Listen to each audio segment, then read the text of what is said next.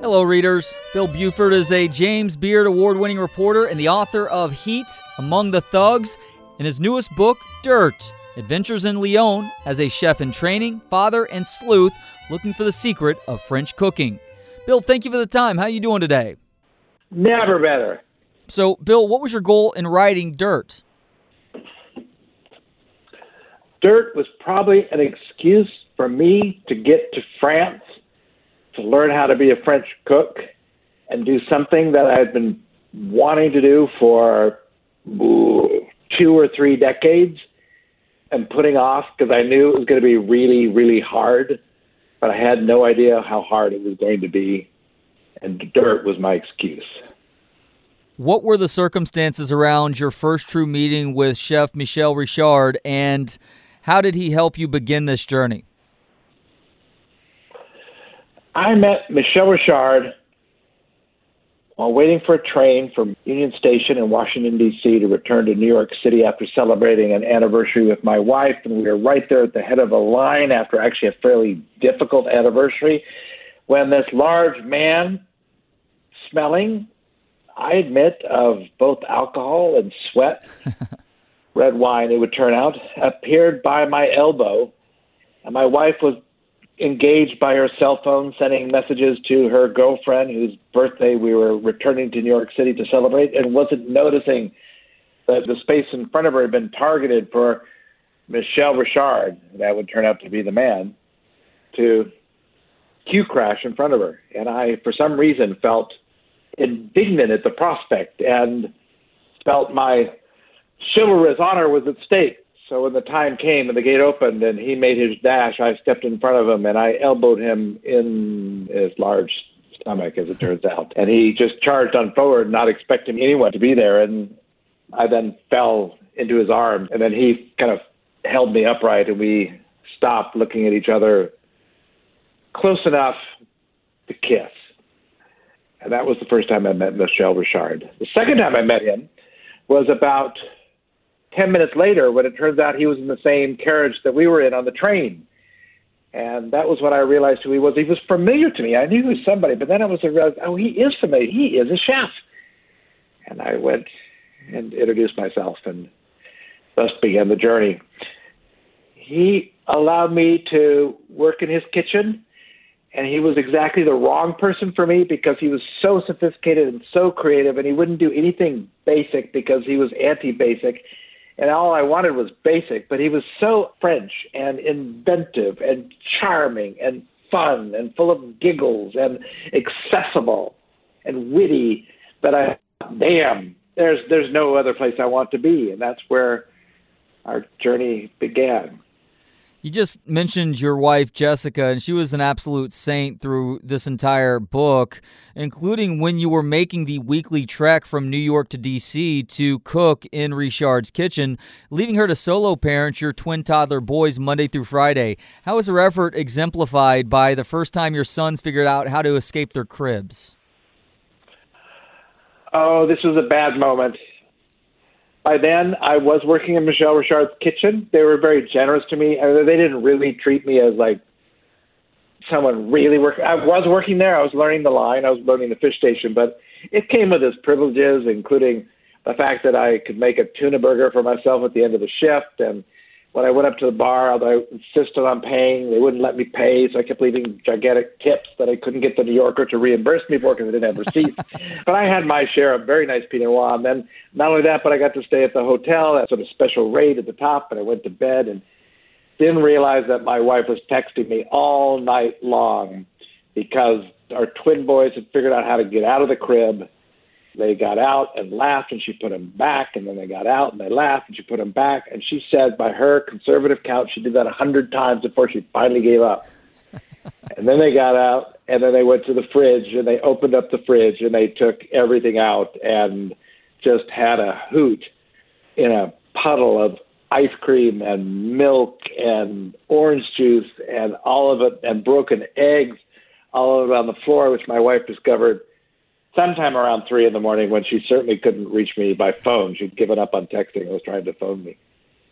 It was a moment when this plan where she stayed in New York looking after our fairly recently born twin boys. There were then two. And my working in this kitchen in Washington, D.C. just wasn't going to work. What were the circumstances that pointed you to Lyon, and how did Jessica help seal the deal? I never thought that I would go to Lyon. I knew I had to go to France and do something, given that we had twins and that we were about to enroll them in preschool in New York City. I didn't have a big window. It looked like maximum 6 months, but I thought it would be Paris, a bistro somewhere, or someone. In the kitchen, though, and I started asking her, who should I work for and who they recommend, and then suddenly several people in the kitchen said, Lyon, that's where you need to go. Lyon, it's the gastronomic capital of the world. They call themselves the Lyonnais. It's where it all started. It's the heart of the heart. In Paris, you have all these different nationalities competing with their national cuisines, and it's a very international city, like New York's an international city, but Lyon, it's like pure France. And I thought, okay. And I finally put it to my wife, again, after another stressful day with the twins, and came up with this plan where we'd go over together, and then they'd go back, and then I'd stay on, and then maybe I'd come back and I'd go back again. And Jessica said, no, you're not doing that. And I was taken aback. I was a little frightened, meaning, no, you're not doing this. We're giving up on this project. You're not going to France. You're not going to learn French cooking. But it was, no, we are going together. We're moving to Lyon. And I was still in Washington, D.C. on the phone, and I remember thinking, wow, that's radical. I said, don't worry, I'll figure it out. In fact, it turned out to be very, very complicated, but it is what happened. And we then moved to Lyon and stayed 5 years. So the lead up to you moving to Lyon involved Jessica going there first to get everything set up, leaving you to take care of the boys, and eventually heading there a few days later. You ended up having a great final goodbye with Michel Richard, where you get a sitter for the night and you go back down to D.C., and there's some special moments that you share in the book. But eventually, it's the time for you guys to get your flight to what would eventually be Lyon, France, but you end up missing that flight, leaving Jessica there by herself for a couple more days. Why was the phone call to let her know what had happened such a nadir in your marriage? Well, we were doing this mad thing. We had jobs in New York. We had a life. And now we're going to this city where neither one of us had lived, and we didn't know it. I mean, we made a couple of visits by that point. And she was gung-ho. She was making it work. She signed a lease for the apartment. She did the inventory. She made trips out to IKEA to furnish it with IKEA furniture, because in Lyon at the time, it's probably changed, but at the time, all apartments are completely unfurnished, to the extent that you have to arrive with your oven and your refrigerator and your lampshade, light bulb, everything. You have everything. And she got it all fixed up. She was really making this mad project work. And then missing her babies, missing her husband, remarkably, looking forward to their arriving, having planned a sitter for the next night so we can go out and have a long-awaited date night. Her husband misses the flight, and I call her, and the apartment, which had seemed so excitingly echoey when she first got the key and moved in, was now really forlornly echoey, as she was the only one there, and we weren't there. And I could feel real panic in her voice. It's the panic of someone who realizes, oh, I might have made a big mistake marrying this guy. And that was an epiphanous moment for you to maybe be a little bit more on top of certain things? It should have been. Yeah, it should have been. Alas, it was more symptomatic of what was to come. Was Lyon an easy town to feel at home in from the get-go? Absolutely. They opened their doors. They welcomed us. They gave us gifts. The neighbors introduced themselves. There were chefs who wanted me to work for them. It was fabulous. It did not happen. It was a city that doesn't like visitors. doesn't warm to visitors has very good reasons over the course of the last 2,000 years for regarding visitors as dangerous. And we arrived in the winter. I arrived late, and then we had to dash off because I got a literary prize and went to Rome to collect it. And then by the time we got back, our flight was delayed because it was snowing and the schools closed, and we didn't know if the boys were in school. And that was the longest Christmas. Everything was gone. Everything was closed. I tried to buy a turkey. There were no turkeys. Tried to buy a duck. There was no duck. We ended up buying this massive capon that would have fed our whole city block. And we had a hard start. It actually took us several months before we could sort of pop up our heads and say, oh, maybe this is going to work. Yeah, if you're moving countries, I really don't recommend doing it in December when the schools are closing and the shops are closed and the restaurants are closed, especially if your idea is to work in one. No, you want to go now. This is the time of year you want to go. You don't want to go in the middle of winter. What else happened earlier in your stay involving your son Frederick and a cab driver that really opened your eyes to the reality of your new situation? Yes, that was our first proper morning because I flew over. The next day we had to fly to Rome. Several days later we flew back on a Friday, and then it snowed, and then it cleared up on a Saturday morning, and I reenacted a ritual that we had in New York where I would take the boys out for breakfast, and then we'd go shopping, and this time I decided that we'd go shopping at the Marché Paul Bocuse, the Les Halles de Paul Bocuse. But I didn't know my way around, so I took a taxi. It wasn't very far. The taxi was very expensive. No matter, we were just finding our way. And then as we were getting out, and I was about to pay the taxi driver, he leaned between the seats and scolded Frederick for putting his shoes on the seat. His legs, they didn't extend past the seat. He's a little guy then. And then he smacked him twice. He hit my son with the ring-bearing finger of his hand. And I paused. I had to get my children out of the car. And then I composed what I thought was the best invective and filth and anger at the taxi driver, and said what I thought was something like, if you do that again, I'm going to pull out your eyeballs with my fingernails, something like that. And he said, merci, monsieur. I drove off. And it was a glimpse at one. I had a long way to go before I'd be able to swear at someone in French. There have been subsequent episodes after that, and I discovered that if you get in that kind of jam, you really shouldn't be swearing at anybody, but if you get in that kind of jam, they do understand English, and they understand the dirtiest words in English, and those are really, really effective. But the other thing was that the Lyonnais beat their children, and it became a big episode. The boys had a meeting once with the orthophoniste. The orthophoniste is the specialist in speech, and she's there to confirm that all the children are learning French pronunciation. And as it turns out, they're having the same problems I'm having, and they're not mastering French pronunciation.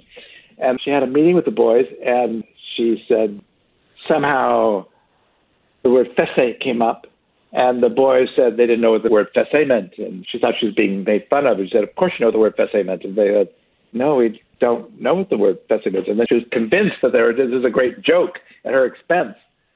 And it was only later when she met with my wife to complain that the boys were making fun of her. She said, well, fessé is to spank, and we don't do that. It's such a given that you hit your children. It was shocking.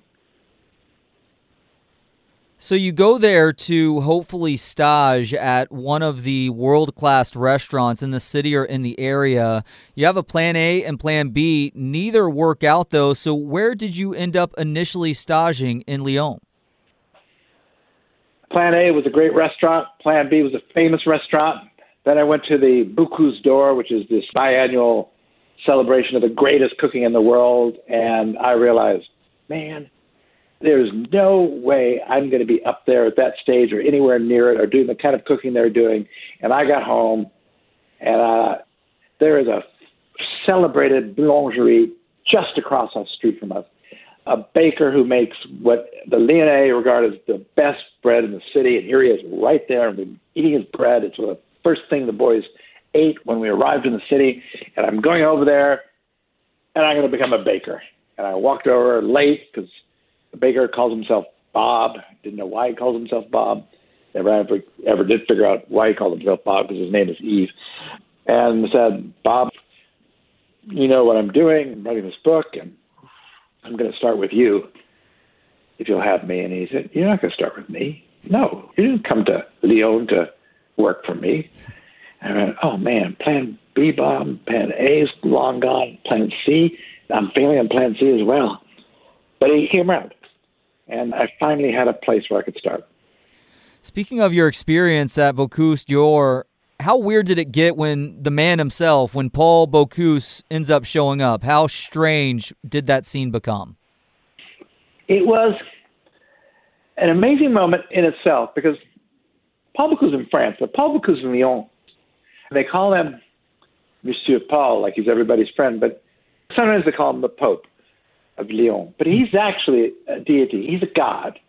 And you don't see him that much until you kind of learn his routines, and then actually I ended up seeing him quite frequently. But he appeared with his toque and his chef clogs and his apron, just wandered out on the stage. I was there with a journalist credentials, so I was on the stage, and I wasn't talking to anyone. I was just viewing the competitors.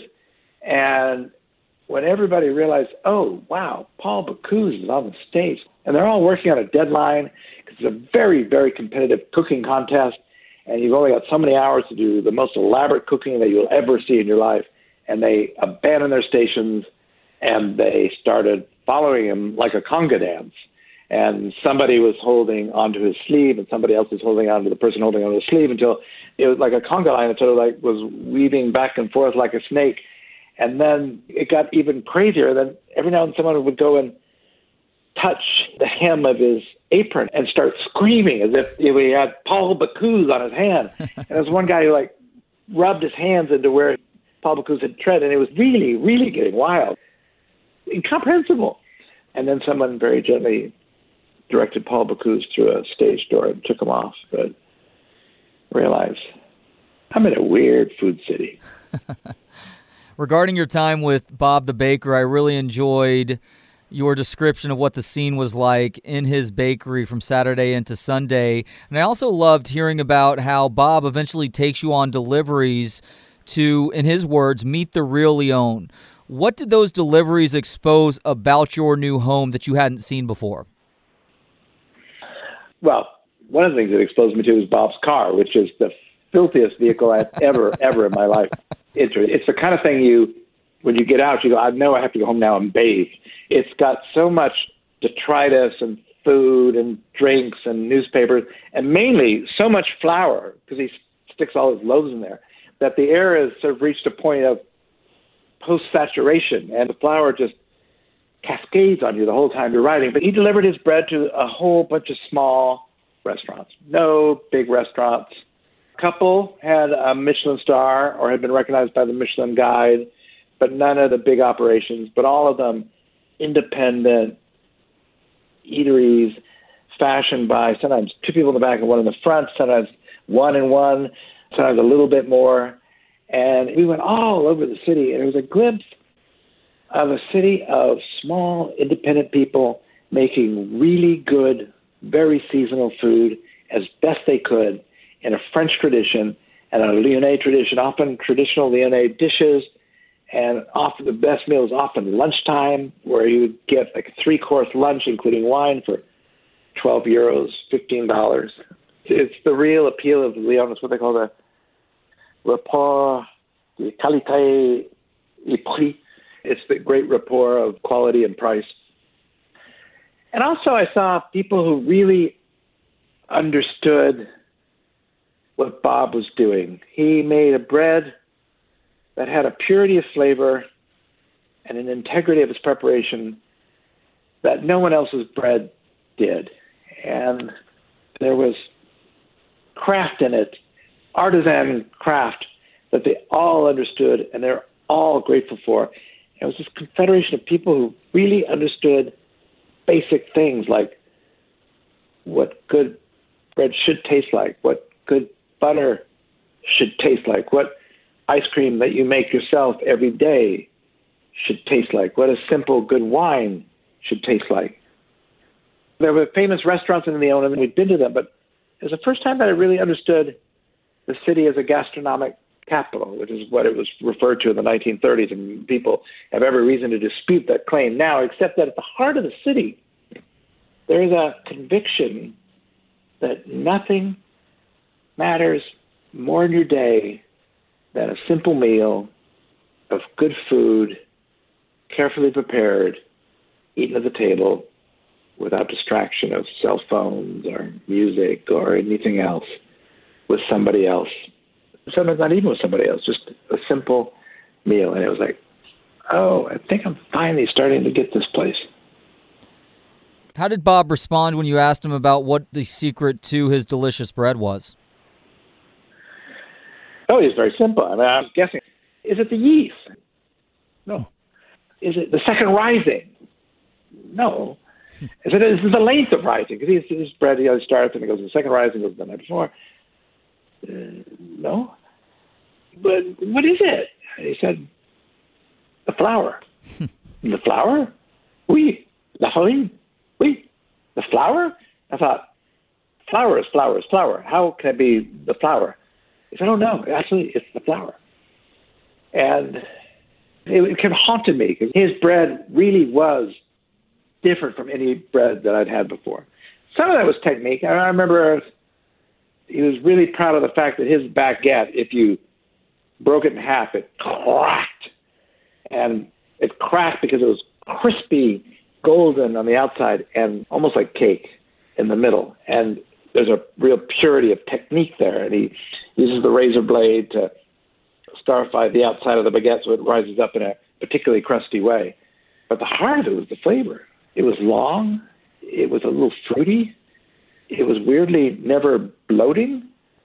It was the first time I ate bread and thought, oh, I get it. This is what it was like sort of before the French Revolution. This is bread as food.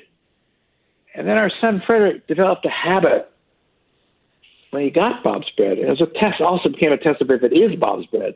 He would break it in half and he'd stick his nose into the bread. He'd stick it right into it until he got the smell that he was recognizing. And it's the smell of living, fruity plant.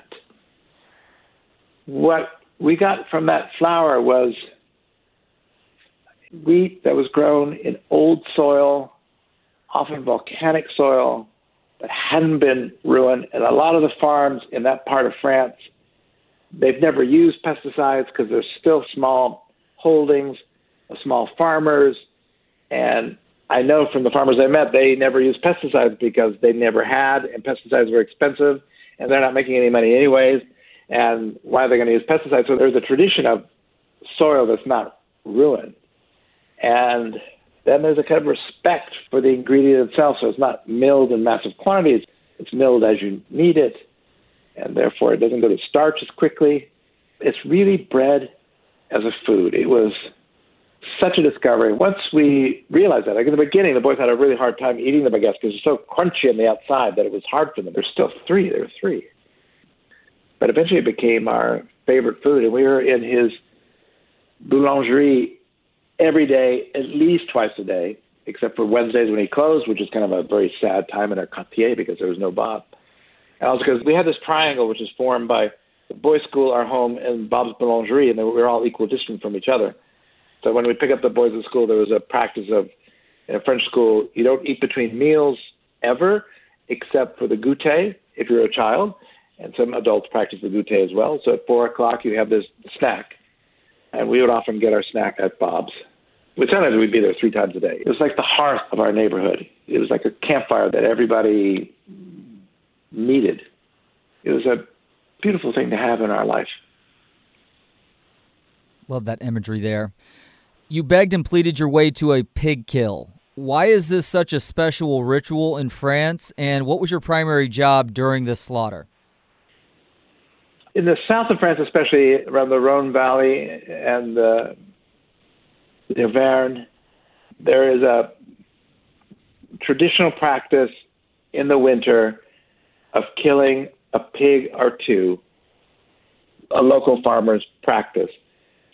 And you then spend the day breaking the pig down. Very little of the pig is eaten, like a roast. because a roast is so luxurious, and you can finish a roast with a big family table. But if you take that same meat and you cure it and you dry it, then it can last you for the whole year, and you eat much less of it. It's an enormous source of nutrition. And on the day, you make boudin noir, blood sausages, and that is the principal thing we were doing. In the European regulations, every farmer is allowed to kill his own or her own pig or pigs, a couple pigs, I think they're allowed, in the traditional way. And it was dramatic.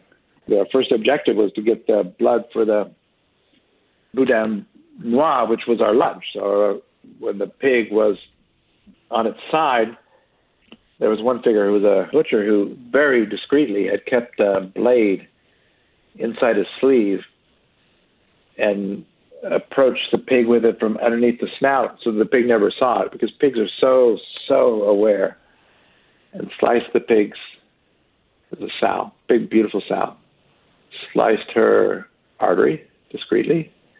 It was like four of us working together. And then one guy then started pumping the pig was on its side, started pumping the leg, the front leg, the shoulder, to pump out the blood. And I was the one collecting the blood and was told to stir it with my hand. And I understood the instruction, but I didn't really understand the point of the instruction until I wasn't stirring it fast enough, and my host started yelling at me because the blood was starting to visibly, viscerally, very physically coagulate around my fingers like string, like lots of string. And I said, Remue, stir. And I panicked. I've got all this business, and this is our lunch, and we're not going to have our lunch, and we've killed this pig. And one of the things we wanted for was the boudin noir, and I've ruined it. And I stir. And then they started to melt. The strings, they started to melt. And then the pig had emptied itself of its blood. And then they gave me a ladle and said, "Gute, taste." And I've never tasted warm, bright red blood from an animal that I've just killed. Sure, you have, Trey, but I mean, I've never done that before, and I thought it was fabulous. It was amazing. They added some salt that helped for my second ladleful, but it is like rich, iron, intense, beautiful. So it didn't elicit a gag reflex at all. You enjoyed it from the get. I didn't know what it was going to be like. My colleagues were amused. I was surprised that one of them had a ladle in his back pocket. It's not the kind of thing that I would expect anybody to walk around with, but he had a ladle in his back pocket. So I thought, all right, maybe I'm being set up. I mean, later they would give me other things. Like they gave me the vessie to blow up. The vessie is the bladder. And it's a pretty coarse material. It does have an amazing ability to stretch. In fact, there's a famous Lyonnais dish which is cooked in a bladder, a chicken in a bladder. In fact, I have some bladders at home which I've smuggled in, or had smuggled in for me from France, that I'm about to cook a chicken in even this week. But it's hard. I try to blow up and nothing happened. Nothing happened. Nothing happened. They're laughing. And then finally, my face probably turning purple, finally it gave, and was able to blow up the bladder. And so I thought it was maybe kind of a prank on the same level, but actually I didn't know what to expect, but I really liked it. It felt to me like drinking energy. It was very buzzy. And it might have been, all the drama of killing the pig, and I've just been doing the blood, and here I'm at this farm, and it's early morning. But for me, it was like drinking energy. You come to a conclusion thanks to your friend Dorothy Hamilton insisting that you need to attend a formal cooking school to really learn French cooking, where you talk your way into L'Institut Paul Bocuse. You learned a lot of unwritten rules about French cooking and the kitchen during your time in this school, and then also in kitchens as well, like towel placement and usage and trimming green beans with fingers and not a knife. I personally, since reading your book, have stopped crossing my hands when prepping. I think that is an incredibly invaluable thing that may not be common sense to those who have been cooking for a short or even long amount of time. But were there any unwritten rules of French cooking that you disagreed with? Very little. And your point about crossing the hands was amazing. Several times people would stand behind me and they'd say, wow, why are you so slow?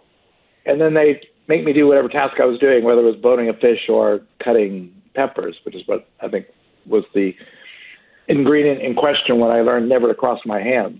And then they go, oh, no one ever told you that you don't do that? And they go, no one ever told me. That's why I came here. No, they didn't tell me. So if you got something like seeding a pepper, then cutting it, or whatever you're doing to it, you got your cutting board, and you arrange like a bowl in front of you, and then maybe the ingredients to your left. And you have like 3 receptacle places to deposit different things. And then you make a point of organizing your work so that you don't cross your hands. And if you're doing a lot of stuff, then it makes a big difference. But even if you're doing a little bit for dinner, nobody wants to take more time making dinner than you have to.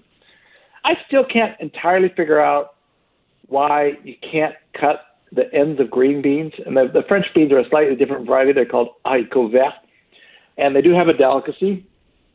There is something about if you slice the tip, there is a kind of conspicuous jaggedness to the cut. I'm going to have to speak to people about it. It's the one thing I don't know. Why? You got to do each one by your fingertips. And they really think you should do each one by your fingers. Okay, so I'll do each one by my fingers. Okay. You got a lot of beans and you're cooking for 30 people or something like that. But most things, they had a logic. The way you whisk, the way you use a spatula in your bowl, the rules of the cutting board, how you turn a vegetable. That fact that you did turn a vegetable, or more subtle things like they really don't believe in skinning a vegetable unless you have to. And that's because not only the most nutrition, but the most flavor is right there in the skin.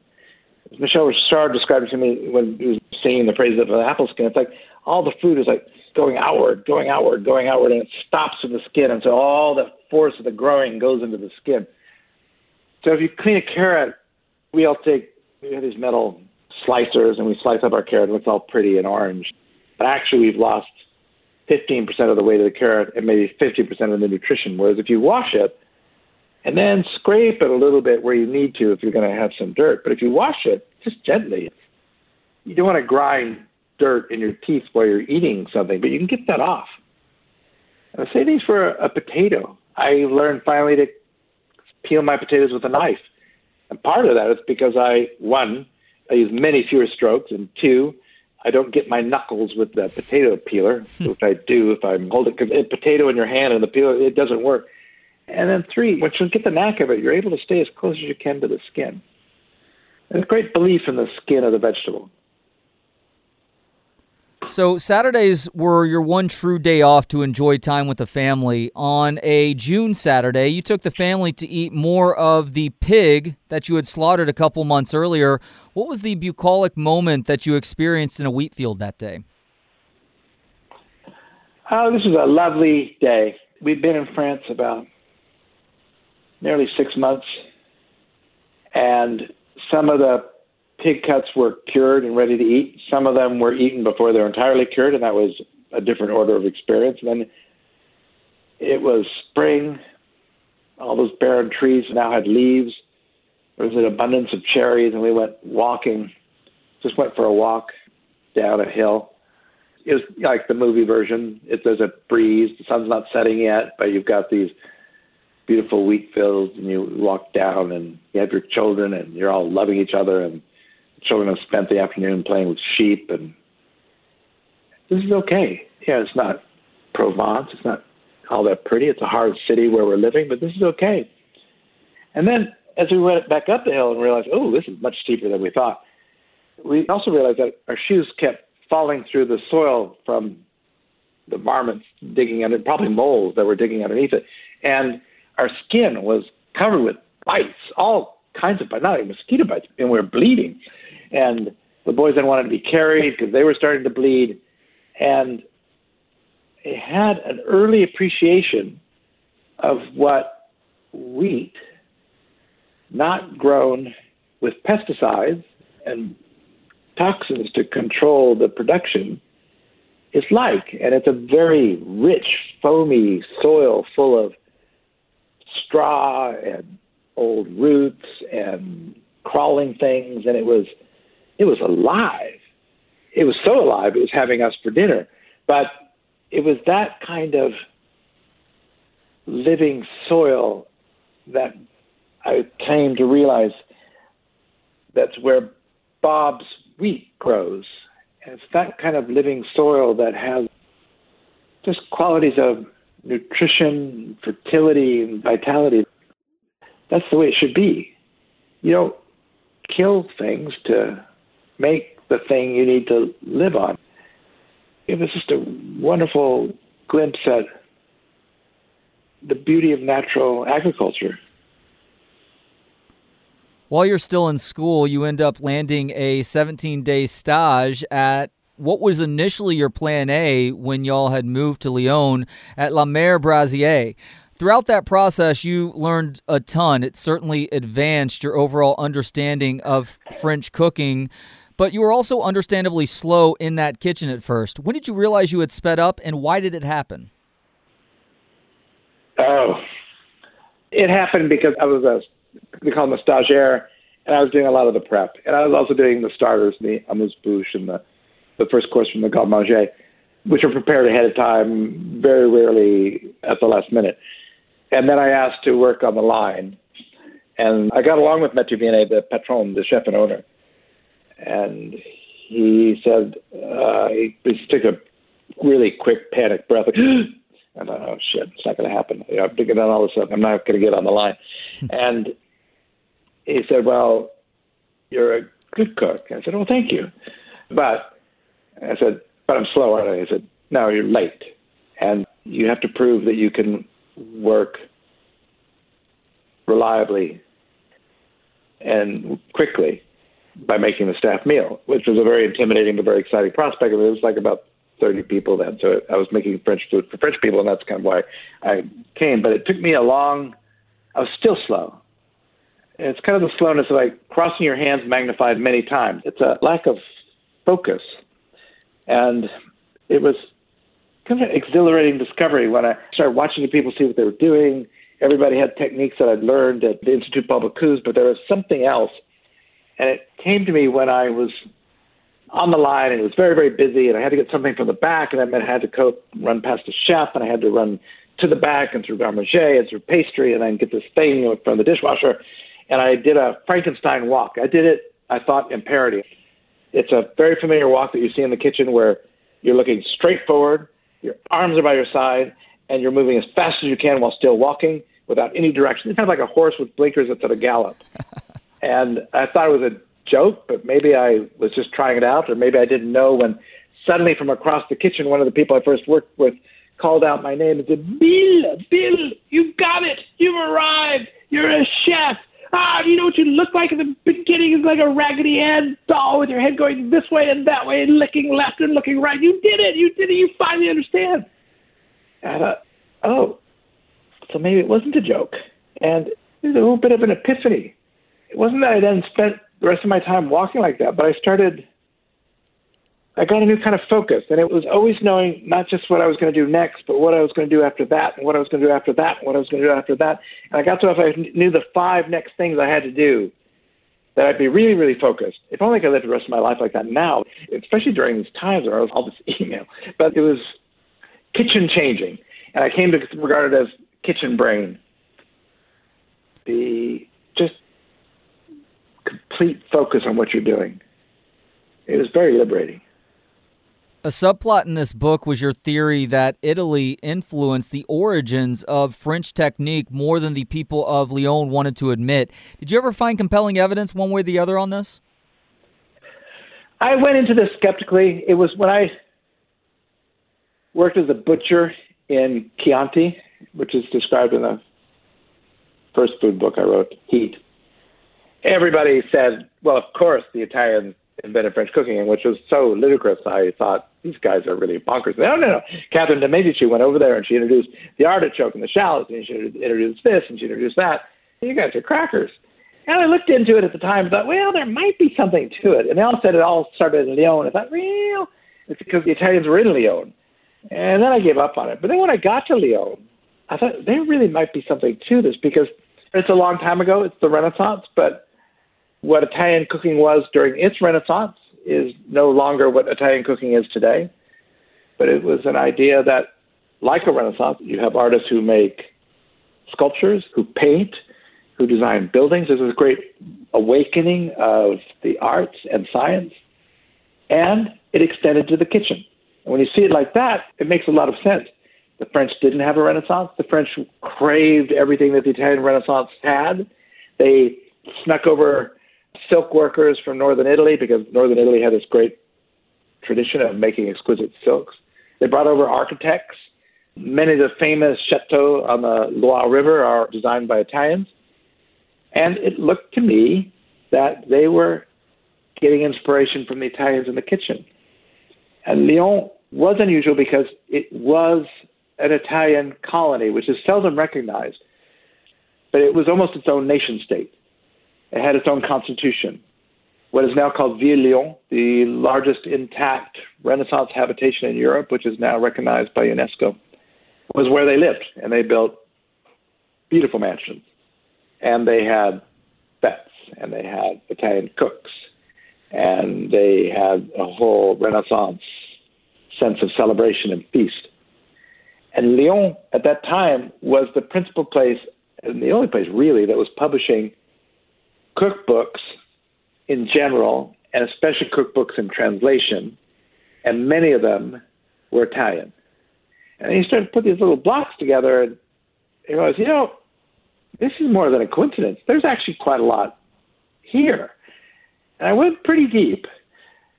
French cooking became itself at a certain point, and there is a lot of Italian influence. But at a certain point, I think the date is 1651, when finally there was a famous French cookbook called Le Cuisinier François, almost like a declaration of independence. We are French, and we have French cooking. And you cannot see obvious Italian influences there in that book. But for a whole century before that, they're there. And there's a lot to it. The Italians kind of showed the French the way.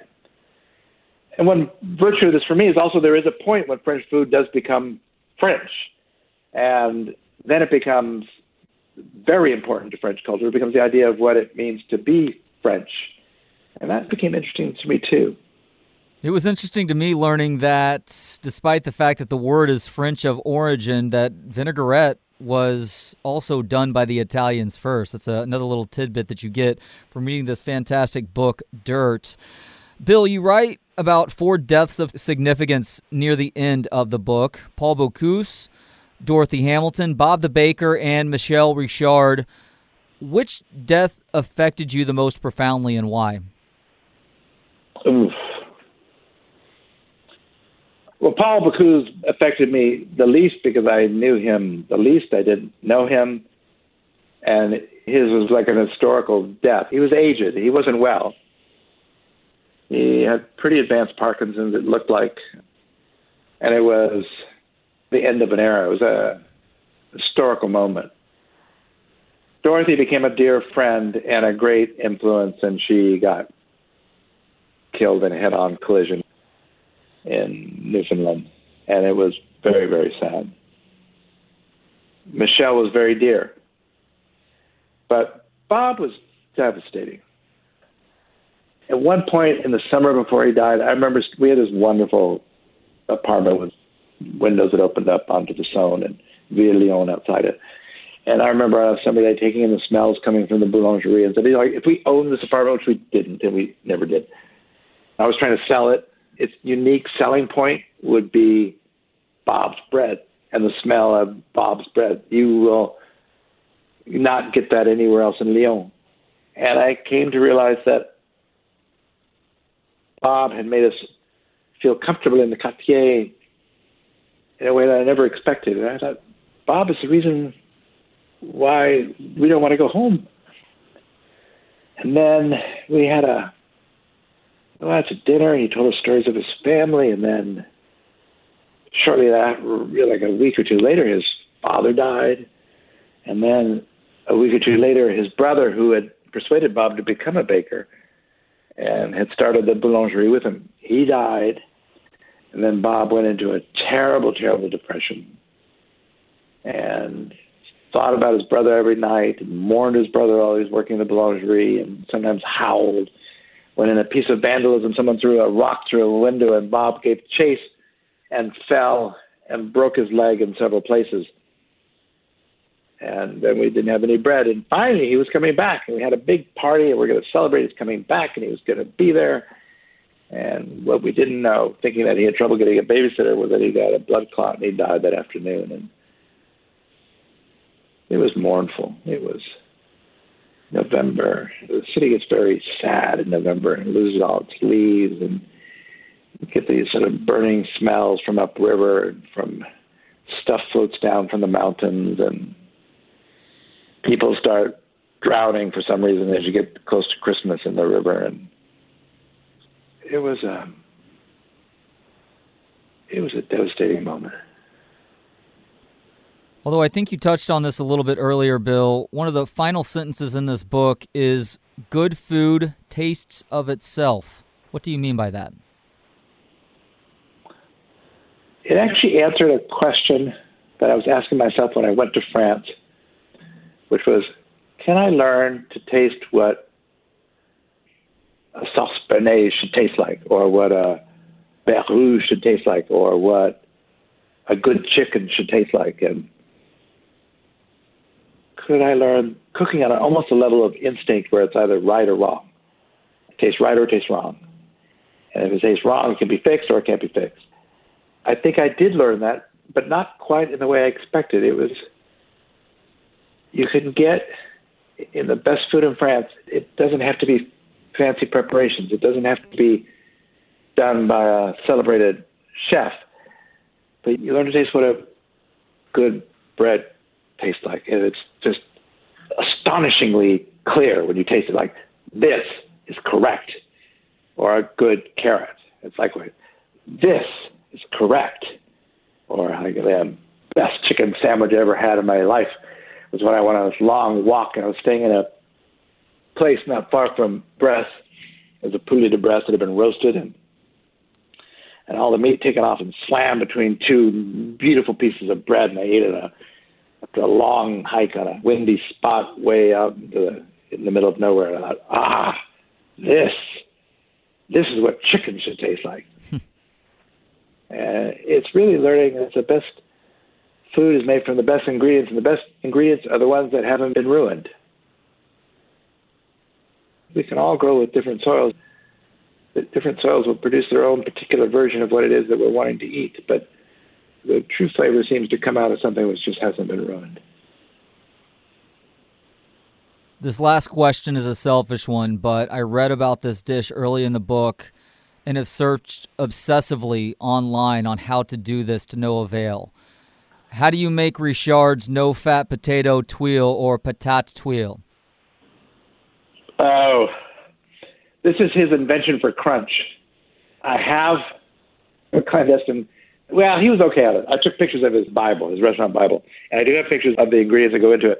Really what it is, it's like a very sophisticated Pringle potato chip. It's a wafer-thin tuile made with potato and gelatin, which is cooked on a silicon pat in the oven until it's like intensified potato without any of the distractions of like a potato chip of salt and fat. And it's just dehydrated, beautiful potato that gives you an unexpected surprise of crunch and flavor when you find it in your burger. And Michel Richard loved his burgers. It was a ridiculous amount of work. You do not want to make one. Okay. You do not want to try to make them. But inspired by the idea of crunch, and I do make his tuna burgers. I made them for my boys just a couple of weeks ago. I do think most buns are too heavy for the tuna burger, the way he does the tuna burger. And he's got a kind of olive oil brioche type bun that I now make, but you got to make it from scratch. but you don't need to make the potato twill from scratch. You just get some Pringles and slip a chip in there. Fair enough. He is Bill Buford, a James Beard Award winner and the author of Heat, Among the Thugs, and his newest book, Dirt, Adventures in Lyon as a Chef in Training, Father and Sleuth, Looking for the Secret of French Cooking. You can get it now wherever books are sold. Bill, thank you so much for the time today, and thank you for this book. Thank you. Thank you for having me.